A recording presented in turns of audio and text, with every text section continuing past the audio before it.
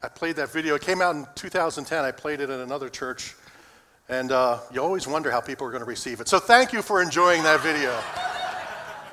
It is the dad life.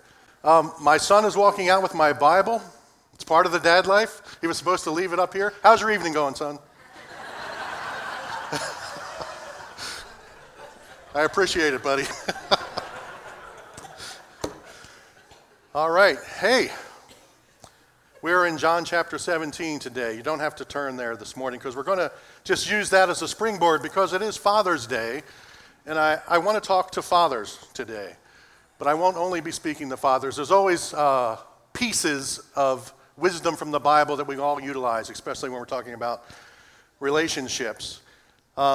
It's a hard topic, though, when you try to distinguish mothers and fathers. And I don't mean, not our culture. There's definitely a distinguishing feature between fathers and mothers.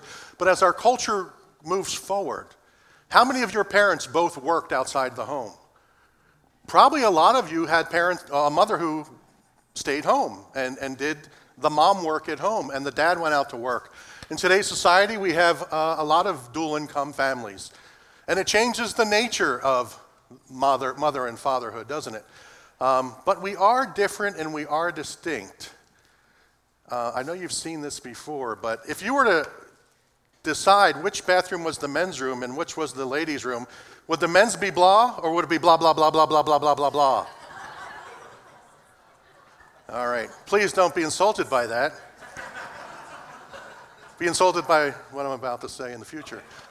No, it would be the one on the right. Now, men blah, but women blah, blah, blah, blah, blah. Because women communicate more and talk more in general. We're talking about generalities. Don't tell me about your Uncle Ned, who never shuts up. But in general, men and women are different. Fathers and mothers, we have different roles. But it doesn't mean that the roles don't cross or there aren't strengths and weaknesses in both, that they do duplicate, but have them to different degrees. I asked my son, because I always wrestle with the messages, I asked my son, Zach, I said, what's the difference between a mother and a father? And this is what he came up with. He said, Dad, fathers are like when you go camping and you have those aluminum plates that you eat off of. You can bang them around, you can smash them, you can throw them against rocks and they won't break. Mom is like your fine china, your decorative fine china that you wouldn't dare try to smash against a rock because it would break. Now, my wife was immediately offended by that because she went to the it would break part. That's not what he meant. My son, in his wisdom, in his 18 years on this earth, was trying to show that there's a little bit more of a roughness to a dad, a little bit more of a hardness to a dad than there might be softness to a mom, and that's right, that's rightful, and that's good, and that's proper. But my wife has strengths that I don't have. I have strengths that she doesn't have, but we probably all have a little bit of each strength. For instance, if your son were to come up here and read John chapter 17 and tell everybody that it's evening, a dad might come up and ridicule the boy. Not mom. Mom would be that china that you don't make, and she would say, oh, don't make him feel worse than he already feels, right? So there are differences between men and women. So when I was growing, how did I learn to be a dad? I've been a dad for 20 years now, and it's the second best role, wink, wink, say no more, that I've ever had in my life. The first is just being a husband. The second is being a dad. I always wanted to be a dad. I always wanted to have a girl and prayed to God for a girl, and he said, okay, here's 2 boys. So I had 2 boys. That's the way you compromise with God, right? How did I learn to be a dad? Some days, church, I feel like the best dad in the world, and other days I feel like an absolute failure. Can you relate with me, fathers? Well, I learned to be a dad from my dad. My father was a prison guard. He worked the second shift. He worked from 3:30 to 11 at night. So when I would be in school, my dad would be sleeping. When I would come home, my dad would be working. And of course, we slept overnight, so I would rarely see my dad except for the weekends. But when I did see my dad, did anybody have in their house dad's chair? You don't touch it, that's where he sits. Yeah, when I did see Dad, he was usually in Dad's chair watching TV or doing something else because that's Dad's chair. You don't touch, you don't bother Dad. He works hard. That's how fatherdom was portrayed to me. But on weekends, when we would go to the store, we would go to Passyunk Avenue in South Philadelphia, and my dad, I was like 5 or 6, my dad would walk fast. And I, with my chubby little legs, would try to walk as fast as my dad, but I couldn't because I was just a little kid. And my dad would say to me, "You want me to walk slower?" I said, "No, Dad, I want to walk like you. Don't slow down. Let me catch up." My point is that we learn how to be a dad, whether it's good or bad, usually from our fathers. And some of us don't have fathers. Some of us are raised by our mothers, and we learn how to be a father by watching our mother. So when I decided to become a dad, it's a decision you make. I said, I'm going to be a better dad. My dad did a great job. He put food on the table. He put clothes on our back. He did what he thought he was supposed to do. But I couldn't talk to my dad about anything but cars, jobs, things like that. They were all very surface conversations. And my dad's still alive. He's 86 years old. And to this day, my dad will not dig deep in conversation. He was not a believer, never was a believer, and to this day is not a believer. So our relationship has always been very surface. So I said to myself, I'm going to be a better dad. Well, church, how do I learn to be a better dad? By looking at the relationship between the Father and the Son.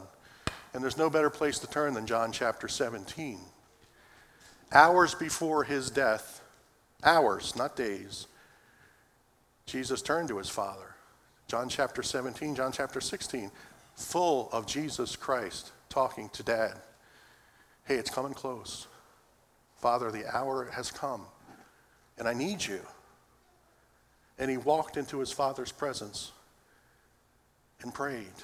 But he didn't just get on his knees and put his head down. And what did Jesus do? Jesus spoke these things, and raising his eyes to heaven, he said, Father, the hour has come. Glorify your Son, so that the Son may glorify you. He looked up and said, Dad, I got to talk to you. I want to say some very important things before I die.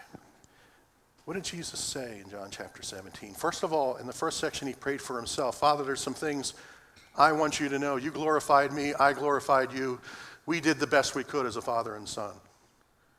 The second section, he says, hey, and these other people came along with me, both men and women, and I pray for them, Father. I want you to love them as much as you have loved me, Dad.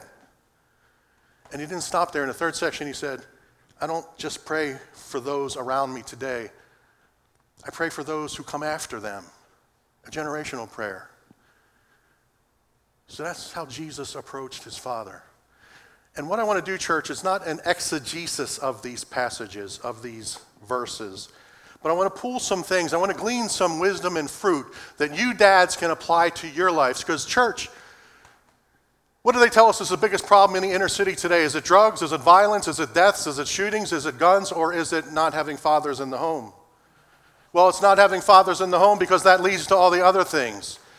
But I declare this to you, church, even though there are homes that have fathers in them, even believing fathers, we could be a lot better, some of us, me included. Just being in the home doesn't mean we're being the best father we can be. Obeying the Lord and trying every day to do his will and to apply his wisdom to our lives and to our family life is what we need to do to change this culture. So let's dig in, church. Jesus came to his Father in his time of need. A father is someone you can talk to when you face difficult situations. A father listens. A father's not full of negativity and judgment. Jesus talked to his Father, and the Father only talked to Jesus 3 times that we know in the Gospels. And we're going to point out one of those, but only 3 times. Most of the conversation was Jesus talking to the Father. And the Father didn't pour out judgment on Jesus. The Father listened to Jesus. And I say that, fathers, because sometimes we dads can be extremely judgmental toward our children because they glorify us. What do I mean by that? Well, Dad, when you take your son or even your daughter to the baseball or softball field, they are a reflection of who? You. Your children are a reflection of you. When they fail, you feel like they're reflecting failure upon you. When they don't do well in school, we feel like they're reflecting failure upon us. And sometimes, fathers, we can be so judgmental that we tear our children down. We don't lift them up. Every time we interact with them, we say something negative. My son Josh came to me a few years ago. We have a deck on the back of our house, and I was sitting on the deck in the back of our house. And church, I mean it adamantly when I say I want to be the best father I can be. And I always talk to my sons, and I always ask them important things. How are you feeling? How's school going? How are you dealing with your dating relationships? How are you doing spiritually with God? And my son, Josh, is very loquacious. He's a talker, and he would often come to me, and we'd just sit out on the deck or in the couch on the family room and talk. And one day he came to me and said, "Dad, I hesitate to come and sit next to you anymore to talk to you." That horrified me. This can't be. I'm trying my best, son. He said to me, "Every time I sit with you, you have something negative to say. How come you're not doing better? How come you didn't get an A instead of a B? How come you didn't weed whack the way I would? How come you're not taking care of your car like I do? How come you're not doing this? How come you're not doing that? How come you're not putting your clothes away? How come your bedroom's so filthy? How come? And he was absolutely right. I was tearing him down piece by piece. I was judging him. Who wants to come and sit next to somebody and talk and open up their feelings to somebody who's going to be judging them every time? Because what was I saying to him, church? I was saying to him, you're a failure. You're failing. You're not glorifying me, and that's the most important thing, that you glorify me. So when people see you, they see something wonderful, and that must mean Dad's wonderful. That's not what it's all about. There's something in psychology, and I mentioned this before, but it's worth mentioning again, called 5-to-1 positive feedback. Anybody ever heard of that? So when you're at your workplace or in your home or dealing with your spouse or your children, it's important that you give 5 positive comments to every negative comment. You still have to give the negative comments. If he comes home with a D in school, I'm going to say, you do not come home with a D in school. But he's going to get 4 positive comments. Hey, thanks for taking care of changing the oil in your car today.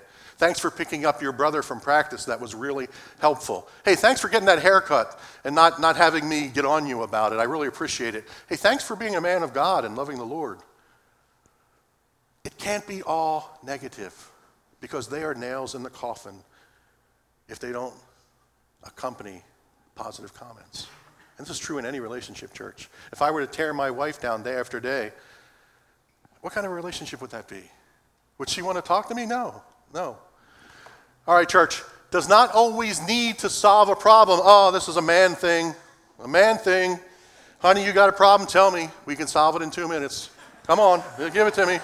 Give me, with a wrench and some money, all problems can be solved. So when your kids come to you, sometimes they don't want you to solve the problem. Hey, I'm having problems in a relationship. Well, son, no, just shut up. Just shut up. Don't always try to solve the problem for your children. A father is not physically present, just physically present, but he is emotionally present. What do I mean? Well, my dad was physically present. Loved my dad, not talking negatively about my dad. He did what he was trained to do, but he was not emotionally present. I couldn't sit down and talk to my dad about anything significant. Probably half of you in this room couldn't do that.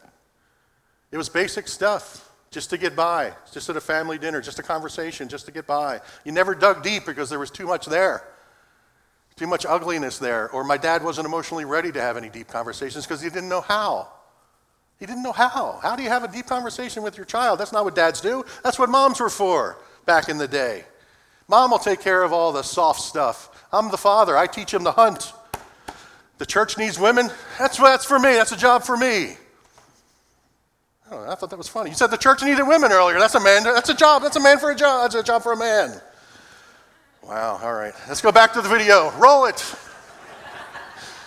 Men want to solve problems, but they have to be emotionally present. They have to not just put everything off on mom. They have to care. They have to show they care. And this is redundant, but a father understands that sometimes their child just wants to be heard. Jesus, all of chapter 17, you never hear the father say a word. He just lets the son pour it out. Just pour it out. And sometimes the father just wants to. My wife started a new job this year, and sometimes when she comes home, she just wants to be heard. She just wants me to listen. In church, I don't have any problems doing that. Right? Once I gave up on solving the problem, I'll just listen. But it helps her. And it makes her think that I'm interested in what she has to say. And between you and me, church, I'm not going to say it, but it makes her think, see, you can teach a dad new tricks. But she wants to be heard. The children want to be heard. Sometimes they just want to be heard. So it's really important that a dad just learns to listen to the children. All right, a father is someone a child can look up to, church. Dads, can your family, can your children, can your wife look up to you? He makes choices that honor God. They see and hear him doing the right thing. Dads don't steal streaming services from their best friend. Hey, give me your password so we can have Disney Plus for free. Dads don't model that behavior. Dads don't drive down the road and curse out fellow drivers.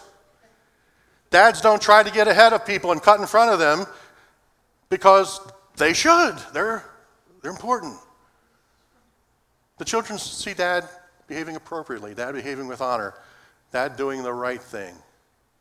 And they should hear him using the right words and terminology. He makes the home a safe place, and I'll tie this in with the right words and terminology. He allows them to fail. Home should be a safe place, and that's where children flourish the most, when they can come home and they know that they have a safe place at home. But church, I am not talking about today's idea of safe place where we put them in bubble wrap, and we're helicopter parents, and we don't let them do anything risky, and we protect them every way we can, and we never let them bike in the neighborhood because a van might pull up and take them away, and we're overly worried. Safety in our culture has gone way too far, but the home does need to be a safe place. Well, what do you mean by that, John? Well, it does need to be a place where they have their nourishment needs met, their food needs met, their clothes met, the air conditioning, the heat, all those sort of things.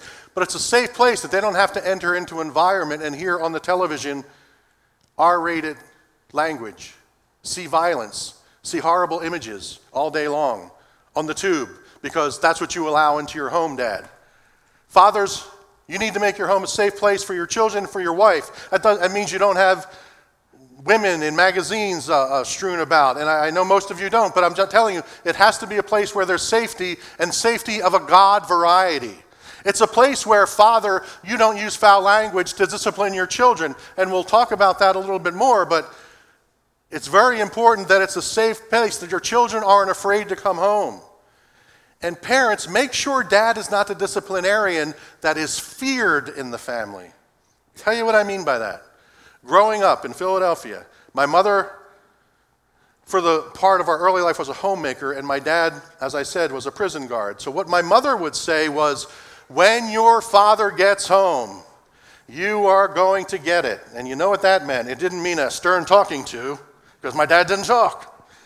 It meant you were going to get it, and you were going to get it not just on the cushioned area that is more cushioned than it's ever been, but you're going to get it wherever your dad wants to give it to you. So we feared my dad. We would hide under the bed because we knew at 11 o'clock, 11:30, he was going to walk through that door, and we feared him. Now, I disciplined my children.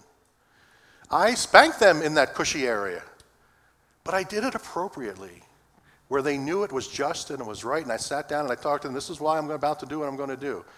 I wasn't always that calm, so please. But afterward, I would say, this is why I did that. You have to understand, son, it's for your benefit.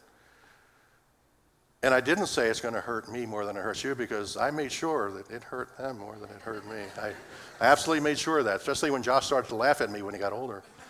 I said, all right, that's not a wise move, boy. But it has to be a safe place where there's no abuse. There's proper discipline. There's a calmness. There's a quietness. But there also has to be a place where they're allowed to fail. So I told this earlier, but Josh is a great kid. I love Josh. He read up here John chapter 17. When he got his license, anybody familiar with the speed trap in Harrington, Delaware? Wow, I'm amazed at how many people know. But there's a big sign that somebody made that said speed trap. So that's a clue. It's a speed trap. So it goes from 45 to 25 as you go through Harrington, and my son didn't see that it dropped down that quick. And he got caught by the Harrington police, and he got, because it's like he was like 38 miles an hour. So that's points and $200 fine if you're going that degree over the speed limit through a municipality. So, Dad, I'm like, oh man, this is horrible, son. This is horrible. You know what I didn't do, though? My nephew's a state cop. Jay Burns is a cop here, the Burns family. I didn't say, hey, let's go call the Burns, or let's call our nephew, Tony, and let's get this taken care of. Cop to cop, they can do that, son. They can just wash this under the bridge, and you won't have to pay it, and Dad will be happy because Dad hates to pay anything, right? That's the dad life. No, I said, son, you're going to pay this ticket. You're also going to go to driver's ed. You're going to take that 12-hour driver's ed course and get those points off of your license, and I'm going to pay higher insurance rates. Why did I do that, church? Because it's easy to say, let's just take care of it, not pay higher insurance rates, and just wash our hands of it. I wanted him to learn a lesson. I wanted him to fail. And I wanted him to know the consequences of what it means to fail. Failure has consequences. And we need to let some of our children fail. All of our children, we need to let them fail sometimes. Sometimes we need to stop babying them to the point where every need is taken care of without exception. Let them fail. A father does not abuse his power, but uses it to nourish the children. I don't use my strength. I don't use my size. I don't use my voice to abuse my children. I use it wisely. I do. Sometimes I use my manliness to impact my children, but I don't abuse that power. And I use it to nourish them. I often will say to my children, this is what a man is like. Now, if I had a daughter, I would say, this is what you should expect a man, how you should expect a man to treat you.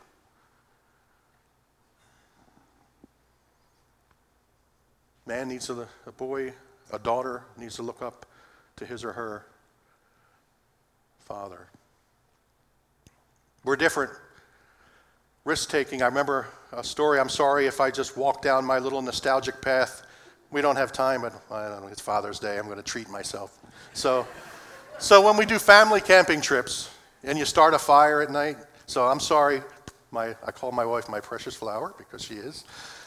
But sometimes a thorn or two approaches when I use her as an example during the sermon. So when we go camping as a family and we start a campfire, my wife has some campfire rules for the children. Don't put your feet too close to the fire, your sneakers will melt. Don't put hot things in and wave it around because you might put somebody's eye out with that. Now, she's not like this at all. This is totally made up by her husband. If we do have a fire, remember the acronym PASS, pull, aim, sweep, whatever, I don't know. That's not what happens. So when we go on mancation and we camp, the only rule we have is boys don't walk in the fire. There's two different sets of risk-taking there, right? Don't walk in the fire. Done. All right? That's what we do. But that's different. I use boys, children, girls. I'm just talking about boys because I have boys. They need to see risk-taking in our world. Stretching ourselves. Not being afraid of their own shadow. I get so alarmed in our culture how sensitive and afraid of things that our children are becoming. Will anybody stand up when it's time to stand up? I hope so, because they've seen an example of the father saying, let's take some risk. Let's do what's right. Let's be strong. All right, I'm babbling. It's what I do. Blah, blah, blah, blah. All right, so the father makes sacrifices for his family, and he lets them see it because that is Christ-likeness. Anything we do, any position we have, any ministry we hold, at the core of it is sacrifice. Anything you do, whether you're in the choir, whether you're a pastor, whether you're a worker at a factory, whether you're a lawyer, a doctor, whether you're a husband or a wife, everything you do to do it properly as a Christian must include sacrifice, because that is the core of our faith. That is why we look at the cross. We see the sacrifice of Jesus Christ that should permeate our being. So what kind of sacrifices should our children see? Whatever, dad giving up anything to meet those college needs. I don't know, you've exhausted everything. You've got all the money you can. But dad, I remember my dad was not a Christian dad. And when I told him, I was going to Villanova University to be an electrical engineer. My dad was proud. When I told him I was switching and going to Bible college, woo, for an unbelieving father, son, my dad stood up and said, whatever you need, son, we're going to help you. Wow, I remember that to this day. For an unbelieving father to support his son to say, I'm going to sacrifice. He told all his friends I was going to Villanova. I don't know if he told everybody I was going to Bible college. We didn't have those kind of friends. But he said, I'm going to stand with you. I'm going to sacrifice for you. Kids need to see that. You have 3 dinners and there's 4 of you, dad goes without eating. No judgment. No judgment, church. All right, this is not a place of judgment. Man, you're a tough crowd. A father doesn't tear down, he builds up. Matthew 3:17. One of the times that the Father spoke to the Son was at the beginning of the Son's ministry. And the Father said, "This is my Son." And what did he say? "In him I am well pleased." Now, why would the Father start the Son's ministry like that? The Son's ministry was to die. The Father starts it off by saying, "Son, I love you. You're doing great. You're going to get through this. Together, we're going to make it because I am so pleased with the kind of man you are." Dads, encourage your children. They can overcome things if they know you're behind them. If they know you got their back, they can overcome a lot of things. So sometimes, that 5-to-1 feedback, say to your children, "I'm well pleased." Not, "You didn't take out the trash." You'll have plenty of times to say that, believe me. I know that. But I'm proud of you, son. I'm proud of you, daughter. A father expects respect. You are their father and friend, not just their friend. Demand honor and respect for both you and your wife. Don't ever go to Walmart and do a study of families. Oh man, it is a nightmare. I went there with my clipboard yesterday just to learn and discover. I don't even have a clipboard. My wife won't let me have one. So I went there, I do go there and I shop, and the way that the kids talk to their parents, outrageous. And the way that some of the parents talk to the children, cursing at the children, and having back and forth, but cursing, and there's no discipline, and that's just, well, I want them to be my friend. I want my kids to be my friend, but I also want them to know that I am their father. I'm that aluminum plate that you don't want to try to break. Because, buddy, I'm your father. That's your mother. You will treat us with honor and respect, or you will live elsewhere. I've had those conversations with my children.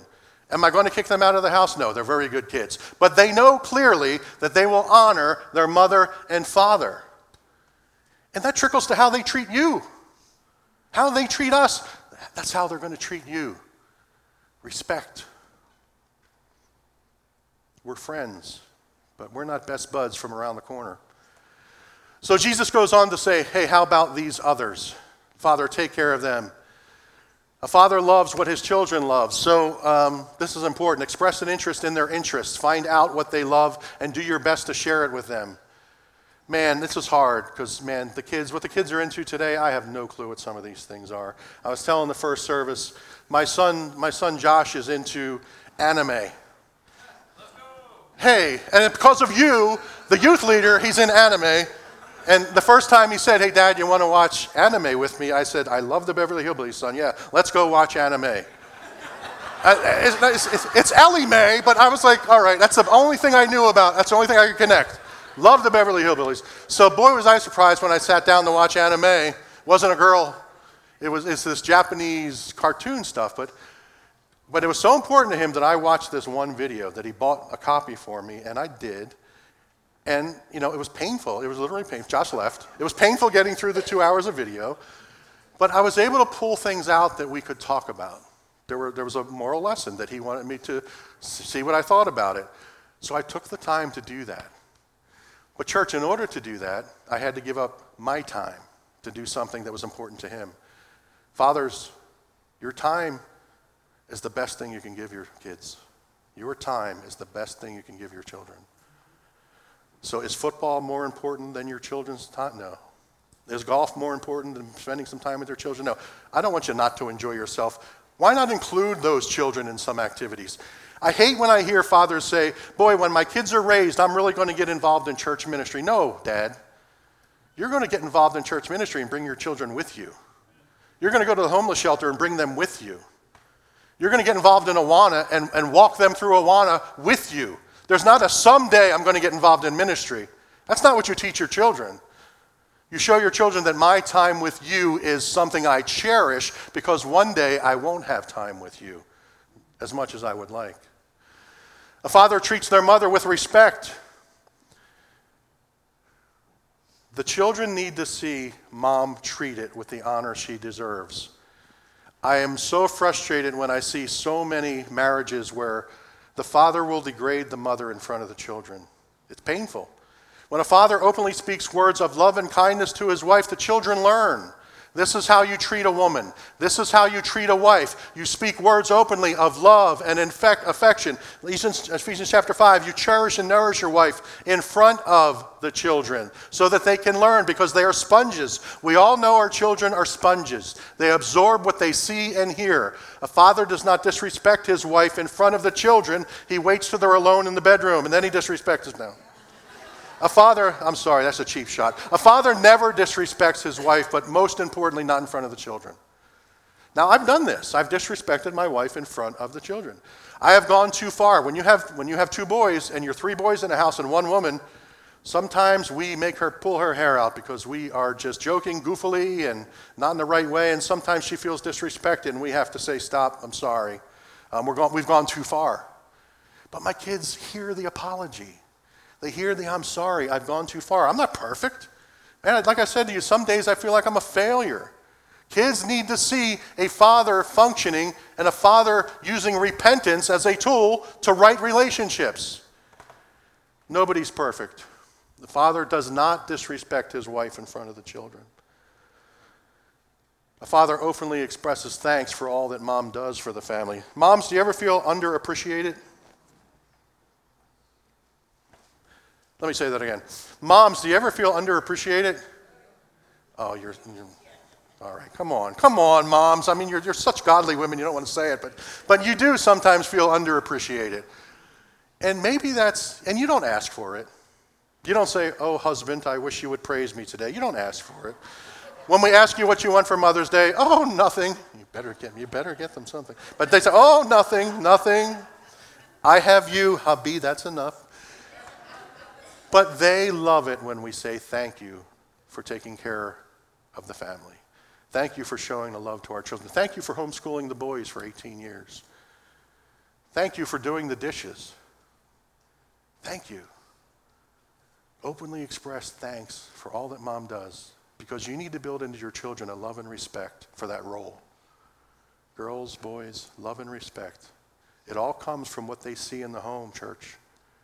What your children become are often what you modeled. So please don't forget that. That is so important. And then Jesus does something. He prays for those who come after his disciples, the generations to come. He says, Father, take care of not only these that are with me now, but take care of the generations to come.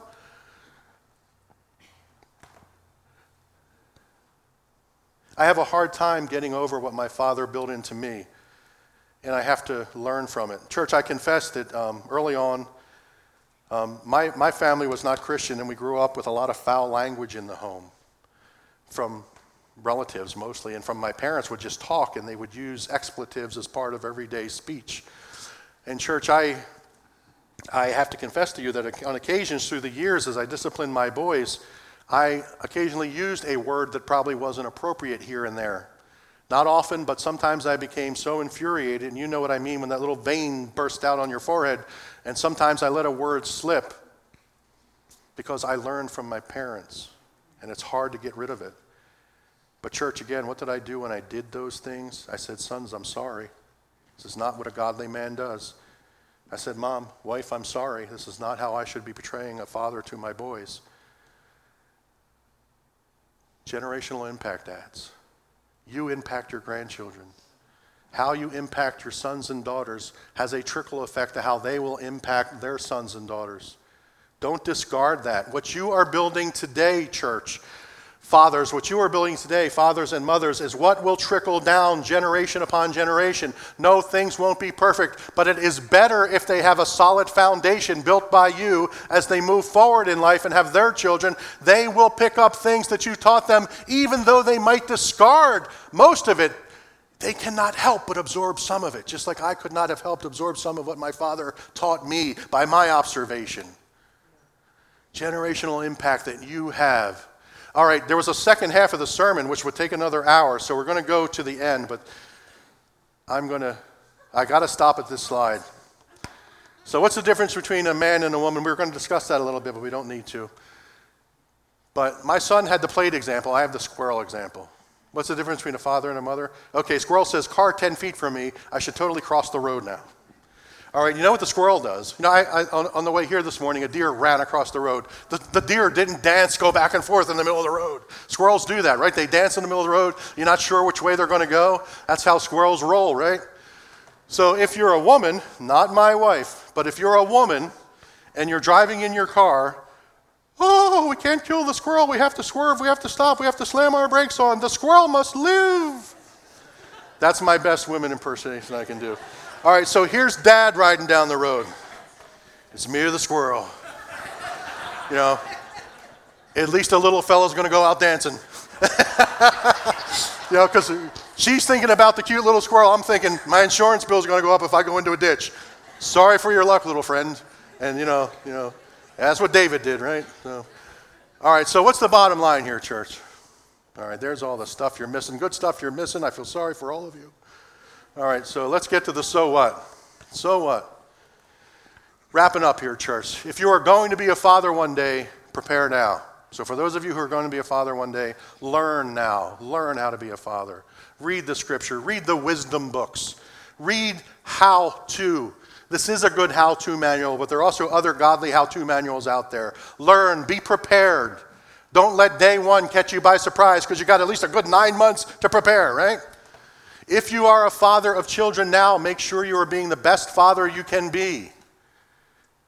Make sure you're being the best father you can be now. And if you are not, if anything I've said to you has pricked your spirit, change course. Listen. Be plugged in. Sacrifice your time. Realize the importance of your role. If you're a father of grown children, make sure you continue to have that generational impact with your children. And here's an important one. A lot of you have already reared and raised your children, and you're thinking, well, this is too late for me. Here's the important one. If you failed as a father, confess your sin, seek forgiveness from God and your children. Let as much healing take place as possible without forcing healing. Take only what your children will give you and be the man that God wants you to be today. Pray. Try to be the man that God wants you to be. But you can't change 20 years of what your children experienced overnight. But don't give up. If you think you failed as a father and your relationship with children is soiled and sullied and you think it's irreparable, be on your knees praying about it. Send a card. Don't expect immediate forgiveness because it will not come in most cases, church. But never give up. You could have a generational impact one day. I've seen this happen where a father says, it's too much, John. I failed. They don't even want to hear from me. Yeah, I know. But God works on hearts. Do you believe that? God works on hearts. All right, church. So before we go to prayer, I just want you to think, fathers, today. How are you doing? Are you letting God into your relationship with your children? Are you making the most of the honor of being a father that was given to you? Let's pray, church. Father, I thank you for this time. I thank you for this wonderful day. It's beautiful, Lord. And as we celebrate fathers, Lord, let us always remember our Heavenly Father. Allow us, Lord, to always look up to you as our example for the men that we should be. And Father, let us rejoice in the role that we have been given and see it as a privilege and an honor and not a task that we must just perform. Lord, we thank you and praise you. In Jesus' name, amen.